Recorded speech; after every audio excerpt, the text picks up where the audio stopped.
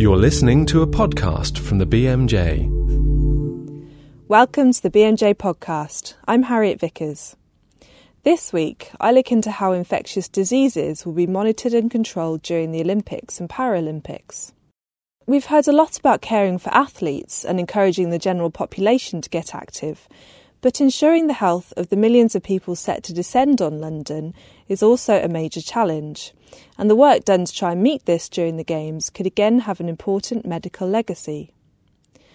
Brian McCloskey is responsible for public health at the event as the Health Protection Agency's National Olympics and Paralympics lead. I spoke to him to find out how he planned to monitor and control infectious diseases, and began by asking what would happen if symptoms such as diarrhoea or vomiting did break out in visitors. Well, the classical way is that people go and see their doctor, get a stool sample taken, it gets a positive result, and that's reported to us. And that's how, if you like, the public health legislation works. The problem with that, obviously, it takes several days for the patient to become ill, to get the doctor, to get the sample, to get the result, to get to us. So what we look for, rather than confirm diagnosis of salmonella or campylobacter or whatever, we look for the number of people who are attending their doctor who are complaining of having diarrhoea and vomiting. And we can pick that information up through the NHS Direct system or through primary care systems. And when we see that pattern changing, then we know we should go in and look and do a more detailed investigation to find out why. We would then activate our team, our consultant team of medical doctors and nurses to go out, identify the people who are ill and start questioning them, trying to see was there a common place they'd been, was there a common food they'd ate, etc. The usual then investigation would start. We're also interested in what happens inside the park itself with the Olympic family, with the athletes, with the coaches, etc. It's normally quite difficult to get information from inside the park, but within the Olympic Polyclinic, which is where the athletes get most of their health care, we have an agreement with the organisers that the Polyclinic will report to us anonymised data about what's happening within the park. And how quickly does this all happen? How quickly are you able to pick things up and to act on them? Generally about twice as fast during the Games as at any other time because of the degree of media interest and political pressure that'll be on us. Once we identify some people with respiratory illness, getting a quick view about what the organism might be will take us a day or so, but we could probably do it within a day with some of our testing, and then the communications around the world will be happening at about the same time. So we would hope, probably 24 or 48 hours, we would start to get some sort of feel for whether this was simply an influenza A brought back from the southern hemisphere, or whether it was something that required a bit more worry and a bit more activity. The Hajj is one of the world's biggest and oldest mass gatherings. The number of pilgrims who attend is now around 2.5 million a year, making the Saudi Arabian government the most experienced in the world in terms of public health for mass gatherings. They've exploited mobile technology to rapidly collate and track disease information. Deputy Minister for Public Health Ziad Memish told me more.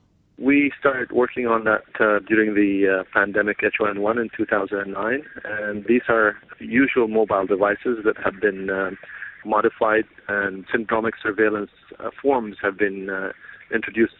These devices are hooked through satellite to a server, which is linked to the command center at the Hajj in Mina.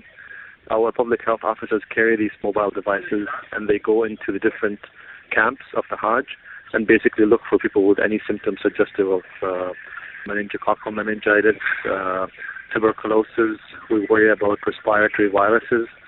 We worry about foodborne outbreaks. And we also worry about zoonotic diseases and viral hemorrhagic fevers. And they enter the information instantly in the mobile device, and that's transferred immediately to our servers, and we can monitor this, hour by hour on any suspected cases. Social media sites such as Twitter and Facebook are opening up possibilities for tracking disease patterns and communicating with visitors during events. Brian McCloskey again. We, as an agency, are on Twitter, and we do use it, and we do look at what's on there. But we don't have the capacity or the technology to systematically screen what's been said on Twitter in the way that might be useful. We had thought about that, but actually the technology you need and the resources you need are fairly substantial. But if we got a feel that something was happening, then we would start to look at the Twitter messages go around to see was there a pattern in that alerted us to what was happening as well. And we've seen that when we had swine flu in the past, particularly with schools. A lot of the information about how many children were sick or what they were like was actually coming to us on Twitter and email rather than through our normal technological resources and laboratory reporting. We do realize that nowadays social media is extremely important in disseminating appropriate health messages. At the last Mass Gathering Conference in Jeddah 2 years ago, the Jeddah Declaration included a recommendation that WHO will assist us in using social media in transmitting appropriate health messages to all the pilgrims across the globe.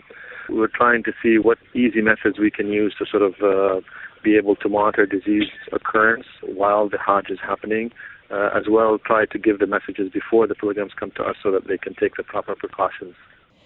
So what would happen in London this year if something possibly new and dangerous was detected?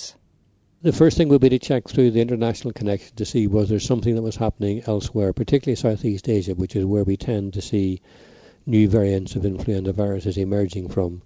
If there wasn't, we would tend not to worry too much in the sense that it's unlikely that a new variant of an infectious disease would emerge in London for the first time.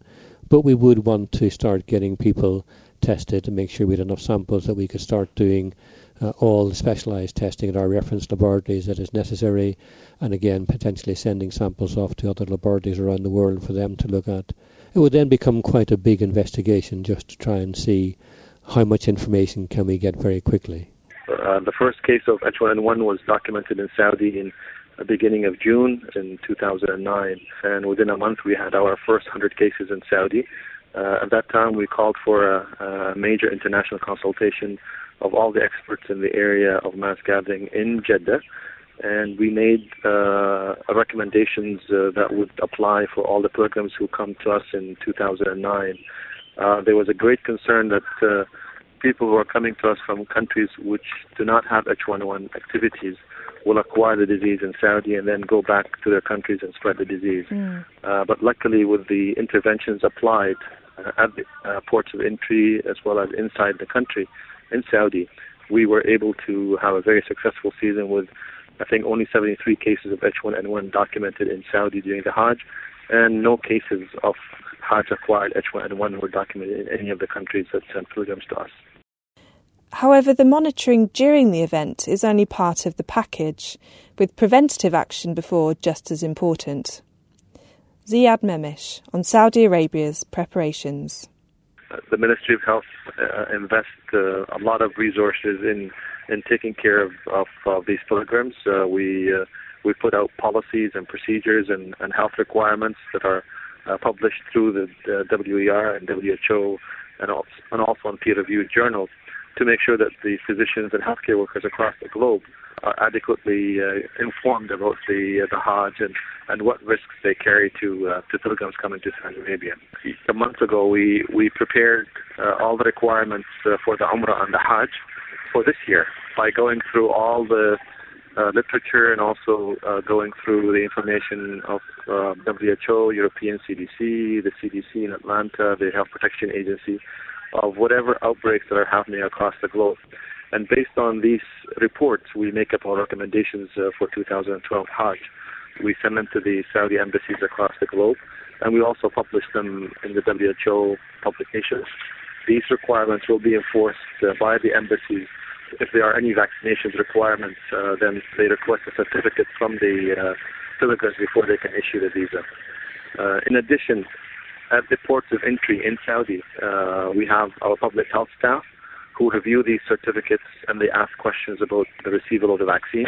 And if there are any precautions or requirements on certain countries, these are applied at the ports of entry. The World Health Organization Jeddah Declaration that Dr. Memish mentioned also recommended public health for mass gatherings becomes an academic specialty. Brian McCloskey told me why he thinks more evidence is needed. One of the issues that we found when we first started planning for the Games 6-7 years ago, just after London won the bid, we had sort of assumed that we could go and look up the book and see how do you run the public health system for Olympic Games. In practice, there is no book.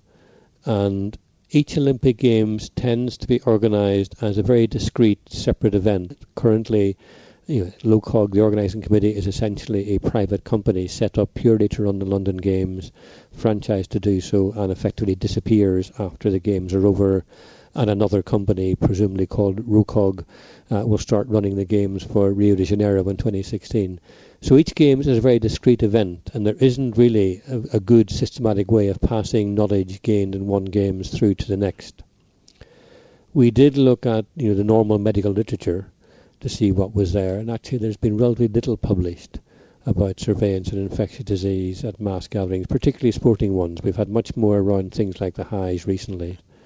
What is there is relatively reassuring. Not a lot happens in terms of infectious disease at most of the sporting mass gatherings, but the evidence simply isn't as good as we would like it to be, and that's one of the things that we would like to try and correct after the 2012 Games by publishing more about what we do and what we find during our Games. There's a growing recognition, one, that there are special issues about mass gatherings that require special public health measures, but also that there's a lot of learning can be done across them, and potentially there's a good legacy, because what people tell me is that after things like the Olympic Games, public health systems in the country can be stronger because people recognise the importance of public health. We put in place new surveillance systems, and there's much better communication with across the main sectors of the health system, and that lasts beyond the Games. So I'm confident that we will have a legacy of better public health systems in the UK because of hosting the London 2012 Games. And we'll have more in the BMJ on Twitter and infectious disease monitoring in a few weeks. Watch out for a feature on the topic. That's everything for this week. Next week we have a diabetes special, with Mabel Chu looking at detecting late onset type 1 diabetes and new research on treatment with metformin and insulin. Join us then. For more information about this programme and other BMJ Group podcasts, please visit bmj.com.